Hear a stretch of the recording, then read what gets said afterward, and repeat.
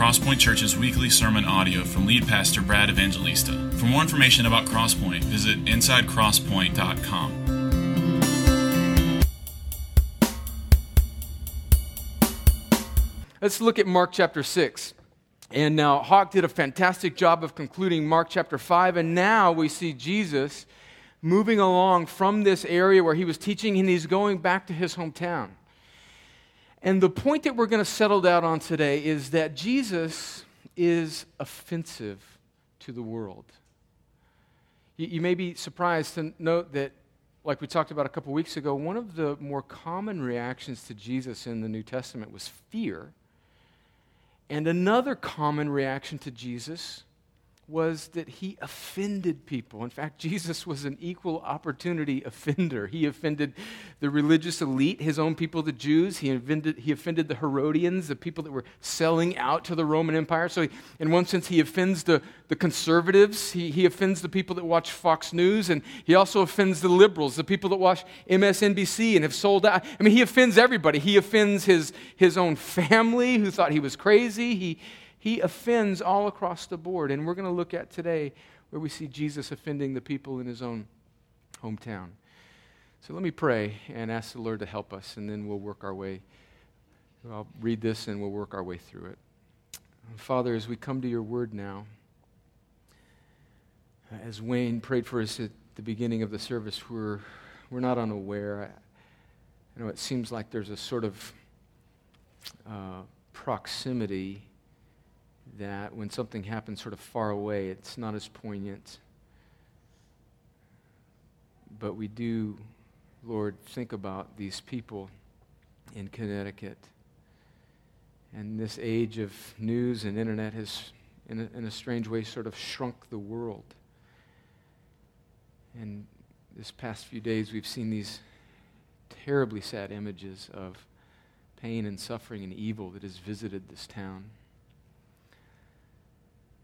And Lord, we wrestle with understanding your purposes in this world. And we so often wrestle with understanding even just basic truths out of your Bible.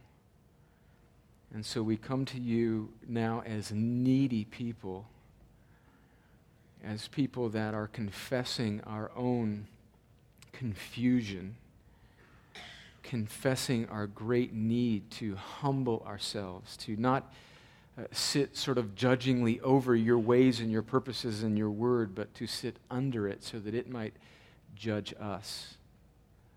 Help us now think deeply about these few verses and about what's going on in this scene where Jesus returns to his hometown.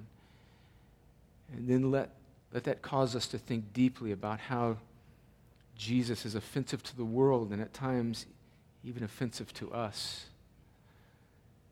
I pray, Lord, that you would stir the hearts and minds of Christians in this room to love you more deeply and worship you more profoundly. And I pray, Lord, for unbelievers, people that are in this room right now that have not yet trusted in Jesus. I pray by your kindness that you might give them ears to hear and eyes to see and heart to believe and trust in Jesus, even amongst all of their questions. I pray that you would do this for your glory and for the joy of your people. In Jesus' name, amen. Well, let's read in Mark chapter 6. Jesus has come from quite a whirlwind of activity of calming the storm and healing many, many people and healing this demoniac in Mark chapter 5, and then healing this woman with the issue of blood. And then we see the climax of Jesus' authority over sickness and all demons with Jesus healing and resurrecting this young girl at the end of Mark chapter 5. And now he goes back to his hometown. And it says in verse 1, he went away from there and came to his hometown, and his disciples followed him. And on the Sabbath he began to teach in the synagogue, and many who heard him were astonished, saying, "Where did this man get these things? What is the wisdom given to him? How are such mighty works done by his hands? Is not this the carpenter, the son of Mary and the brother of James and Joseph and Judas and Simon? Are not his sisters here with us?" And they took offense at him. And Jesus said to them, a prophet is not without honor except in his hometown and among his relatives and in his own household. And he could do no mighty work there except that he laid his hands on a few sick people and healed them. And he marveled because of their unbelief. And he went about among the villages teaching. Well, let's look a little bit at these 6 brief verses, and then I want us to consider 3 ways that Jesus offends the world today. But we'll get to that in just a moment. First, let's look at Jesus returning to his hometown of Nazareth. And Nazareth is a very small place. In fact, it's not mentioned much in the Bible. It was a town of probably about 500 people. So there's probably about as many people in this room as there were in Jesus' hometown. Now think about that. Think about growing up in a small, little, dusty desert town outside of Jerusalem with about 500 people. And think about all of the dynamics that go on in a small town. Think about just kind of the rumors. Think about the reputations that get developed. And think about just the things that kind of, just how everybody kind of knows each other and is in each other's business. And now Jesus is coming back to this town of about 500 people. And really the only other significant play that Nazareth gets in the Bible is at the end of John chapter 1 where Jesus is calling those 2 disciples, and Nathanael asks Philip, he says, "What can anything good come out of Nazareth?" But my hometown was a little bit like that. Kind of like, can anything good come out of little dumpy El Centro? It's just a little border town with nothing but taco stands and, tumbleweeds. And Jesus is from a place like this. Speaking of my hometown, actually, there's, these, I think there's even here in Columbus, and maybe when you're going into Harris County, there's those little signs that, say that a significant achievement of maybe a sports team. If you go Interstate 8, you drive from San Diego to my hometown, El Centro, California, which is about an hour and a half away, somewhere along there in the middle of nowhere in the desert. As you're approaching my hometown, it'll say like El Centro High School state soccer champs, 1988 or something, and like you're going to Harris County, like 3A cheerleading champs, and 1993, which I'm nothing great. That's wonderful. I'm glad that my soccer team won, and way to go, girls. But I mean, cheerleaders and soccer teams get more play from their hometown than Jesus does. Think about just the humility of the creator of the universe. This is the same one that Colossians 1 and Hebrews 1 say upholds the universe by the word of his power, in whom all things consist. God the Son made flesh, dwelling among us, and he can't even get a sign outside of his hometown. In fact, he receives scorn. It says there in verse 2 that he, on the Sabbath, began to teach in the synagogue, and initially people seemed to be astonished by him. And they asked a few questions that, at least initially, seemed to be positive. Where did this man get these things? What's this wisdom given to him? How are such mighty works done by his hands? The people were initially astonished by Jesus. As he began to teach, their questions turned a little bit more negatively. And in verse 3 it says, "Is not this the carpenter, the son of Mary?" Now that's significant. This was a patriarchal culture. And so everything was according to the line of your father. And for them to ask this question with identifying Jesus as the son of Mary, not the son of Joseph, is a not so subtle jab at their thoughts about the possible illegitimacy of Jesus. I mean, it's a small town.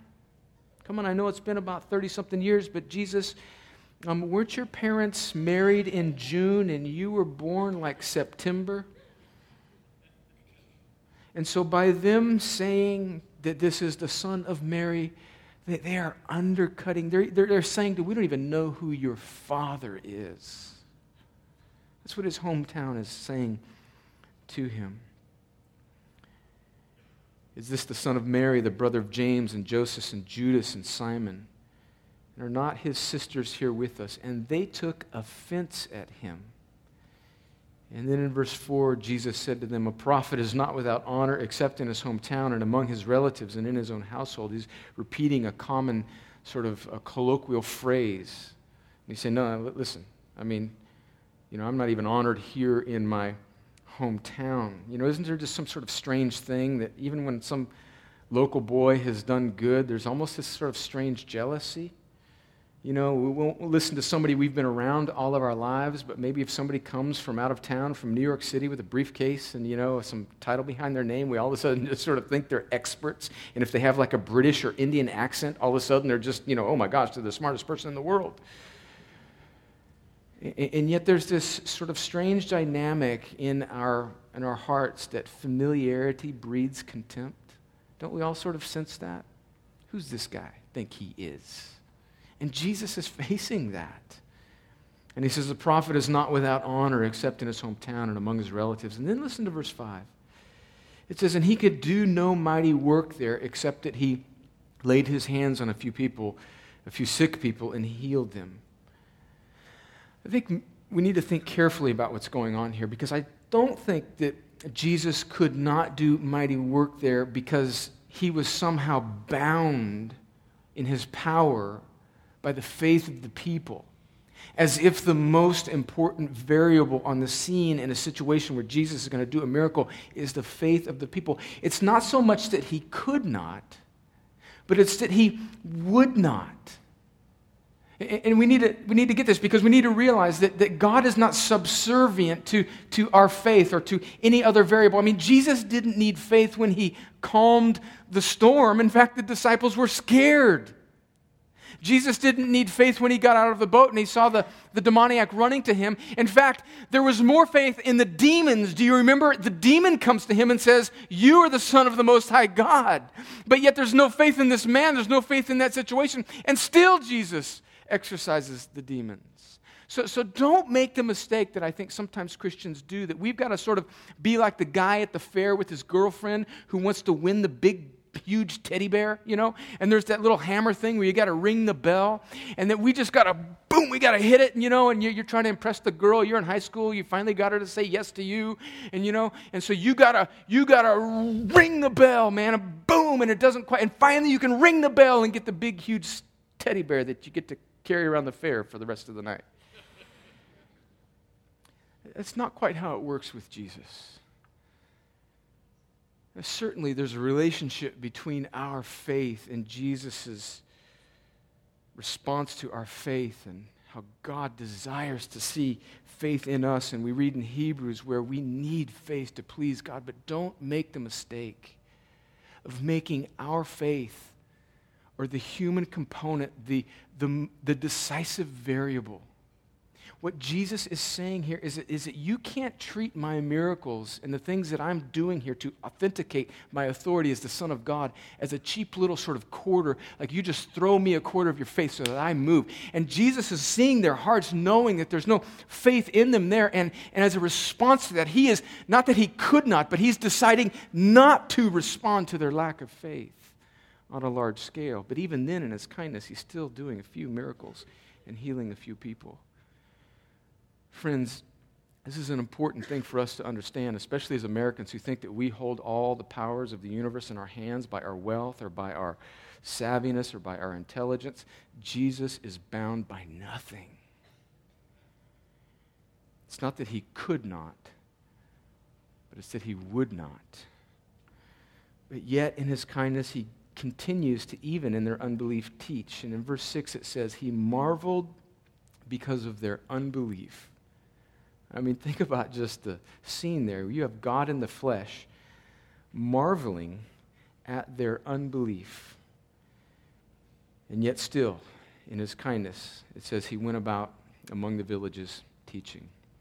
So I want us to think now about this phrase in verse 3, that these people, his hometown friends, 500 people. In fact, I was thinking Jesus has his brother there, James and Joseph and Judas. That's not the Judas who's the disciple that betrayed him. This is another Judas. It's actually Jude, another name for Judas. Jude, who writes the short little letter right before Revelation. That's a brother of Jesus. And Simon, so he's got 4 brothers, and sisters is in the plural, so he's got at least 2 sisters.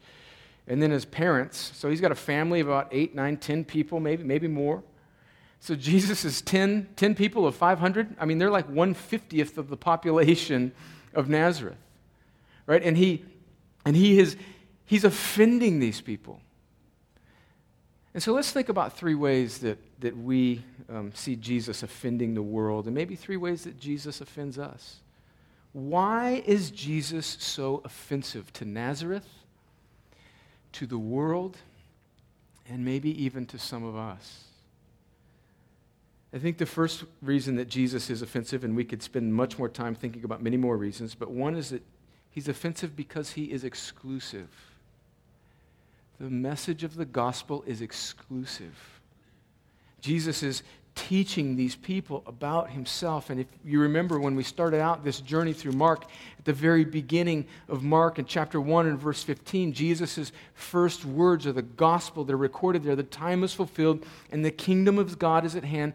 Repent and believe in the gospel. And so Jesus is saying that the kingdom of God is here and that the only way to become part of that kingdom of God is to turn away from trusting in yourself, turn away from your own righteousness, and to believe in the gospel, which is the good news of who Jesus is and what he is doing in the world. And finally, we can retroactively look back at it and know that the gospel is the good news of what Jesus has done on the cross in his death and burial and resurrection to atone for all sin. And at the core of the Christian faith is this tenet that Jesus is the only way. In fact, he says that in John chapter 14, verse 6. He says that I am the way, the truth, and the life. No one comes to the Father but through me.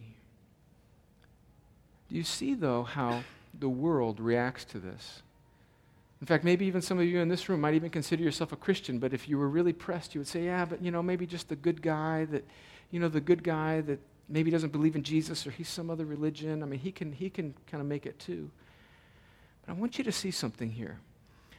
I want you to see how the exclusiveness, and by exclusiveness I mean that Jesus is the only way, is actually a kindness of God.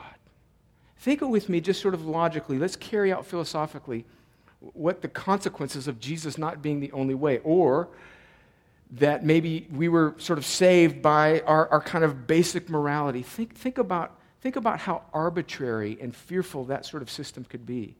Think about if it's not through Jesus'. Think about if we don't make it to life eternal with God forever through Jesus' work alone on the cross and his death and his burial and his resurrection. Think about it if it was just sort of based on what I think most of us sort of feel. It's kind of like a general system of karma. Sort of do good and kind of be a relatively good person, and God will kind of judge your relative goodness and let you in because you're a pretty good guy. Think about, now this is carry that thought forward for a bit. Think about how dreadful that would be. I mean, where would that line be of acceptance and non-acceptance? I mean, think about the worst person that's ever lived, and then think about the best person that's ever lived, sort of morally. Worst, best. Where along that line is good enough? And where do you and I fall in that line? I mean, if I'm judging it, I'm kind of always at least the last guy in that makes it. I don't want to be so proud to think that I'm definitely over here. But I mean, come on, everybody's going to draw the line at least one beyond them. But do you see how the exclusivity of the gospel actually leads to an incredibly inclusive message because there's grace? You don't need to trust in yourself. You don't need to trust in some philosophy. And the good news of the exclusivity of the gospel is that it leads to incredible inclusiveness. So the drug addict, come.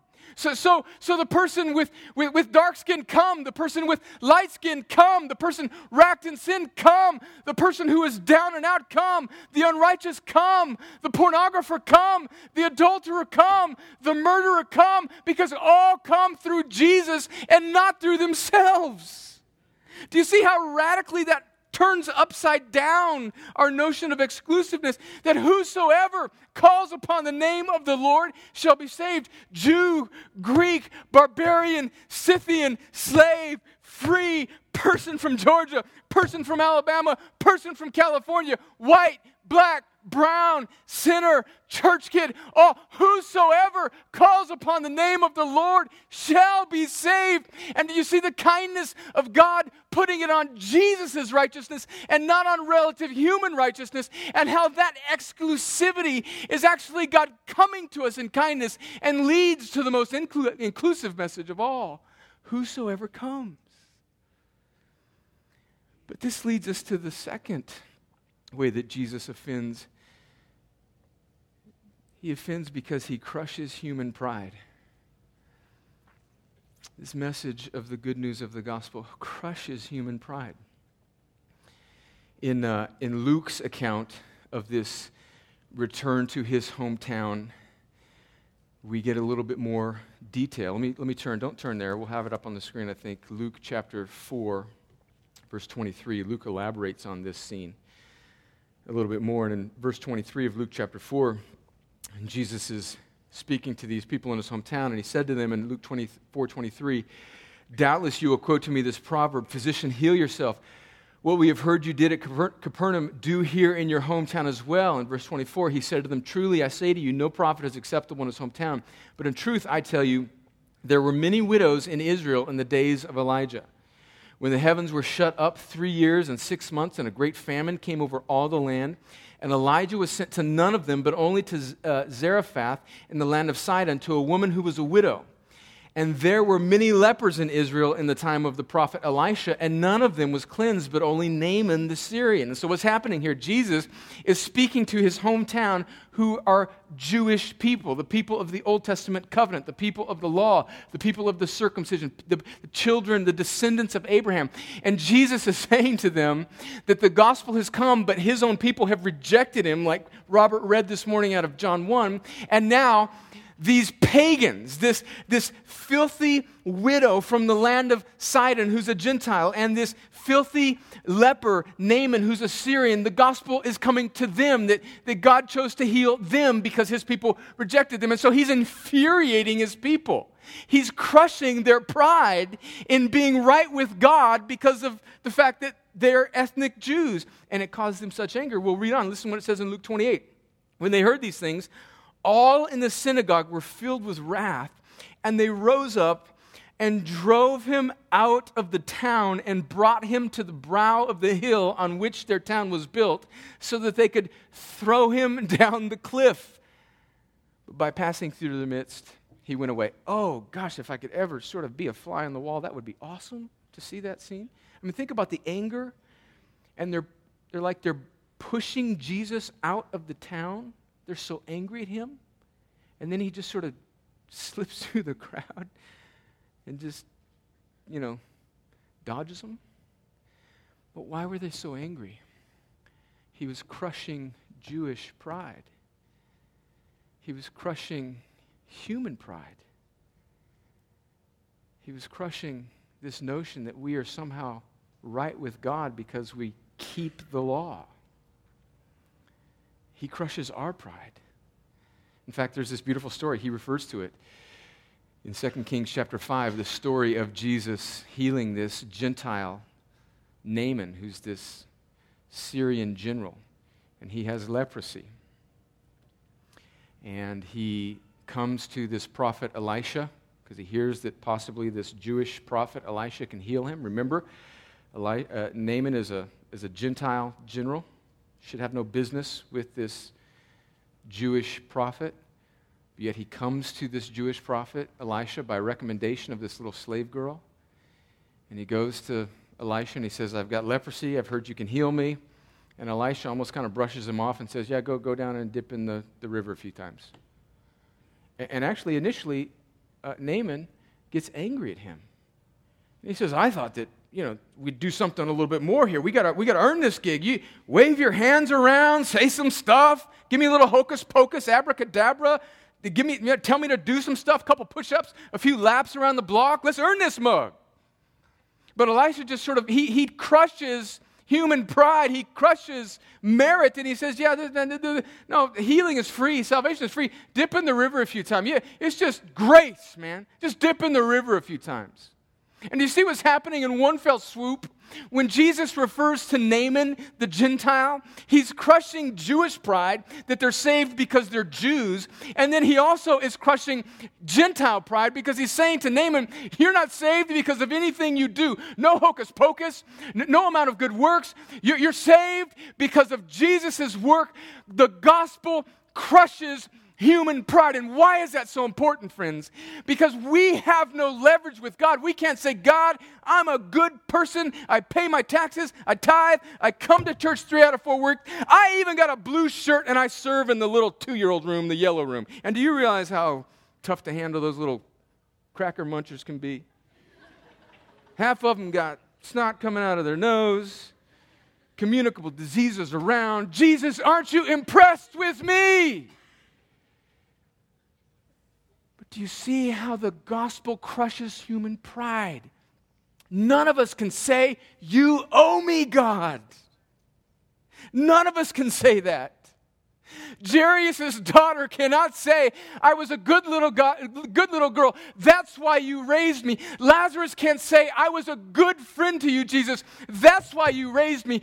That's the offense of the gospel to the human heart, because we want to earn our salvation and we want to stack ourselves up as better than the next guy. But friends, understanding the gospel is to understand the offense of the sovereignty of God in bringing us back to life through no effort of our own. And when we stop being offended by that and we revel in that, friends, we realize not only the free grace of the gospel, but the keeping grace of the gospel. Because if you didn't get saved because you did anything, then you don't stay saved by your human effort and anxiety.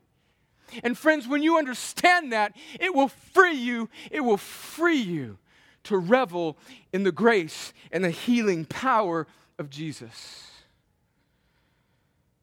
And thirdly, and finally, I think the modern mind is offended at Jesus because he is so utterly and completely sovereign. And by this, I mean particularly sovereign over evil and suffering. Isn't this just one of the great objections that I think all of us wrestle with? The great complexities that all of us wrestle with? And in particular, as we look at what happened this week in Connecticut, I mean, how do we process such an unspeakable tragedy? I mean, it's like, it's one thing for there to be some unspeakable tragedy like this, but it just seems like another level of remorse and sadness and even anger and jolt to our system when it's a child and a whole host of children. And then it seems like it's even amplified even more. I mean, it's one thing for there to be a tragedy and people to die. Then it's a whole other thing for it to be primarily children. And then, if it was an act of nature or weather, we could wrap our minds around that. Or if it was maybe some tragedy or an automobile accident, I mean, that's one thing. At least we can sort of chalk that up as well. That's just kind of the way things sort of shook out. But when there's this intentional act of evil, it just seems so much harder to deal with. How do we reconcile these things with a God who is sovereign and good?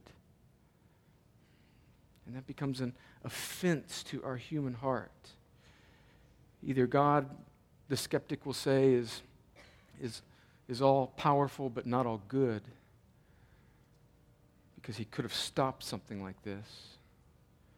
Or maybe he's all good, but he's not powerful enough because he was unable to stop this. And we get offended at this notion of Jesus being all sovereign and yet all good. Now, friends, there are no easy answers to these questions, but let me just point us, as I conclude here, to just three hints, 3 thoughts about how we can wrestle with this and give our hearts comfort in the utter good sovereignty of Jesus over evil and suffering. The first is, if I can ask you a question, and C.S. Lewis asked this question. In fact, this was one of the lines of thinking that brought him to faith. C.S. Lewis, that British philosopher and Christian in the middle part of the 1900s, he started to realize that as he objected to the injustice of the world, which is part of the reason he, at that time, was an atheist, he began to realize where he even got his notion of justice from. In other words, if there's a possibility that this is unjust, there has to be a standard by which we are gauging injustice. And so he realized that this justice, this notion of justice, had to come from somewhere. And eventually that led him to God. But that won't do just that, just this sort of philosophical talk about, well, clearly if we have this notion, there's obviously clearly a God, and so that's enough. No, that's not enough. We also need to realize that Jesus, God himself, this one who establishes justice, actually enters into our suffering. That in these moments when we wonder how humans can suffer so much, and this is hard for us to think about because the suffering seems so poignant and real and palpable, but when we understand the story of the Gospels, we know that Jesus himself endured rejection and loss on the cross far greater than anything we could fathom. Think about God the Son being in eternal fellowship with God forever, and on the cross he cries out as sin is laid. Listen, this is what's happening on the cross. The sin of all of God's people, all who will ever repent and turn and trust in him, is being laid on Jesus, the holy, righteous Son of God, who's been perfect from eternity past to eternity future. And he is now on his shoulders. He is becoming sin for his people, and this perfect Lamb of God is feeling the rejection and the weight and the burden of all evil, all sin. All horrendous acts are being hoisted upon his shoulders, so much so that he cries out to his Father, God, why have you forsaken me? And friends, it's hard for us to think about this, but think about the death and the crucifixion of Jesus is not just being just some sort of faraway event that atoned for your sin, but that moment when God the Father rejected the Son because he became sin for us and died and satisfied the penalty for every act of evil, for every evil thought, and for every mass murder, and for everything that all of his people would ever do, to the point where Jesus cries out, why have you forsaken me? So we don't have a God who sort of is over us just saying, look, suffering is part of the gig here, deal with it. But he enters it, he comes into it. And the fact that we can't even really identify with how much he suffered is an indicator of the fact that we don't understand his holiness and his greatness to the degree that we should. But Jesus comes into suffering and he pays the penalty fully and finally. But none of that means anything if Jesus just identifies with us and doesn't also finally and fully someday defeat sin and death and evil and suffering for us. And friends, he does. And that's the hope of the resurrection. The Bible says that this sin and suffering that we endure, Jesus has once and for all atoned for on the cross. And that he will once and for all completely eradicate when he comes back, and he will resurrect his people. He will resurrect his church. And heaven is not just sort of flying around and some sort of spirit-like, sanctified Casper the Ghost sort of existence with a robe and a harp and, a hymn book. It won't be so much us going up to heaven, but it will be heaven coming down, restoring all that is out of place and every evil and every moment of suffering. Friends, think about this. Think about, since the beginning of time, every injustice being made right. Every cell that's out of place. Every aspect, every particle that isn't quite right, every sin, every physical malady, every emotional scar, every moment of bloodshed, every act of terror, every murder, every abortion, every act of heinous sin, everything will finally and fully be judged and made right and restored. This is the hope of the resurrection. And this is why we say over and over and over again that life is not just about these 80 years, but it is about this hope in this time when Jesus will finally and fully make all things right. Listen to the words of John at the end of the Bible in Revelation 21. He says in Revelation 21, verse 1, "Then I saw a new heaven and a new earth. For the first heaven and the first earth had passed away, and the sea was no more. And I saw the holy city, New Jerusalem, coming down out of heaven from God, prepared as a bride adorned for her husband.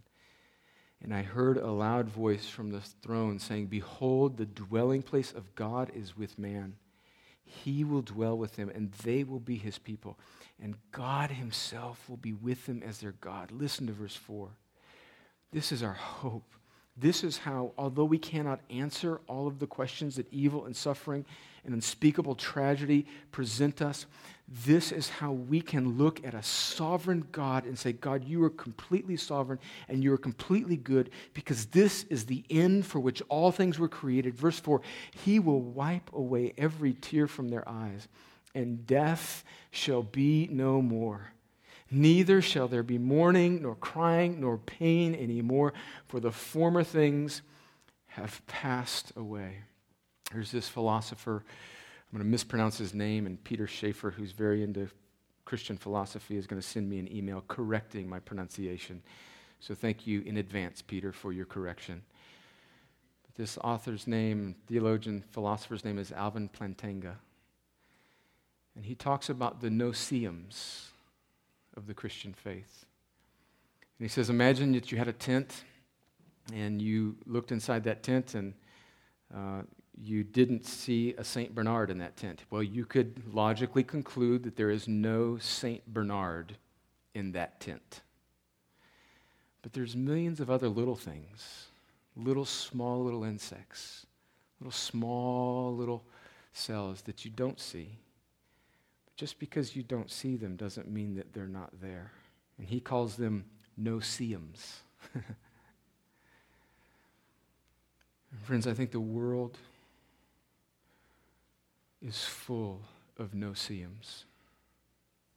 There are things that we just do not see in this time, that someday we will finally and fully see the purposes of God, where everything broken becomes healed for his glory and the eternal joy of his people. Friday afternoon, Robert had planned for the guys on the staff and any of their wives that were able to come to go see the movie The Hobbit. And it's been quite the hullabaloo in the office for the last couple of weeks. Robert's been preparing for this day. I thought maybe we were going to have to dress up in some goofy little Hobbit costume or whatever. And that's not really my genre. I'm not so much into it. I mean, I guess wasn't a very educated child. I didn't read the books or whatever. I know everybody else has read them. I mean, all I read was a sports page and a couple articles in Sports Illustrated when I was a kid. I don't know. I just missed the Hobbit, Lord of the Rings train. But we went, and I enjoyed it. Yeah, it was pretty good. Didn't dress up as a dwarf or an elf or whatever, but, maybe next time, Robert. But since, kind of getting into this, I have sort of started to enjoy the movies. And in The Lord of the Rings, the same author that wrote The Hobbit, British friend of C.S. Lewis, J.R.R. Tolkien, at the end of the last Lord of the Rings book, there's this scene where this little hobbit, I think his name is Sam, says to this wizard Gandalf, he wakes up and he realizes that all of his friends are there. And he says to Gandalf, he said, does everything sad become untrue? And Gandalf says, yes, Sam. Everything sad becomes untrue. Friends, that's just a line in a movie. But it echoes this biblical truth that everything sad for the believer in Jesus eventually becomes untrue. Every moment where we have been sinned against horribly eventually becomes untrue and made right. Every moment of my sin, the deep, dark recesses of my own heart, eventually gets erased and wiped clean and renewed and restored. And everything sad, to the murder of 20 children, to the Holocaust of millions of Jews, to every unspeakable tragedy, becomes untrue and judged and renewed and restored by Jesus and his powerful sovereign goodness. Now, friends, that does not mean that everything just kind of works out in the end and we all get to go to heaven. It means that for those who trust in Jesus and his sovereign goodness, to them who endure to the end, trusting in Jesus, he will wipe away every tear. And everything will be renewed. And then our world will be full of all the little no-see-ums that we didn't see, that all of a sudden we see and say, oh God, like Joseph said at the end of Genesis, what the enemy intended for evil, you meant for good. Friends, that's the hope of the gospel. The world is offended by the sovereign goodness of Jesus. Are you? Or does that somehow draw you towards him as your only hope? Friend, I encourage you to look to Jesus even now. Friend that came into this room doubting Jesus, unbelieving Jesus, seeing Jesus as maybe just a miracle worker that could sort of get your life in order if you'll just come to church. Don't look at him that way. Look to him as the only hope. Christian, let your heart be stirred afresh by the sovereign goodness of Jesus, who makes everything sad eventually become untrue. Let's pray together. Father, as we come now, we long for that day when you will right every wrong, when you will wipe away every tear and you will heal every heartbreak. We long for that day when the victory that Jesus won at the cross over sin and death and Satan and all of its consequences will finally and fully be realized. And we long for that day, as Paul writes in Romans 16, when our Savior and big brother Jesus will crush Satan under our feet. In the meantime, Father, we pray that you would give us, those of us that are trusting in Jesus, a peculiar, otherworldly patience in the face of broken, evil, and pain. May we afresh look to Jesus, the one who took on more injustice and evil than we can even imagine or conjure up. And he bore it, and he defeated it, and he satisfied your wrath and judgment on the cross and disarmed evil of its eternal consequence and its power of accusation over all those that would turn and trust in him.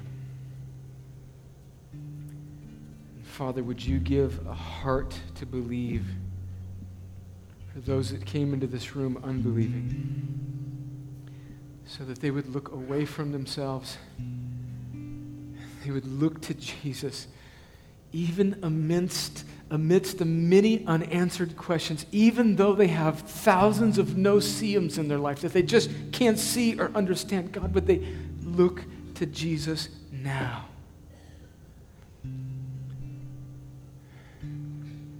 trust him. Turn away from trusting in themselves and believe in the hope of the resurrection. Father, would you do that now as we spend some time responding to you and your word? In Jesus' name, amen. Well, friends, let's all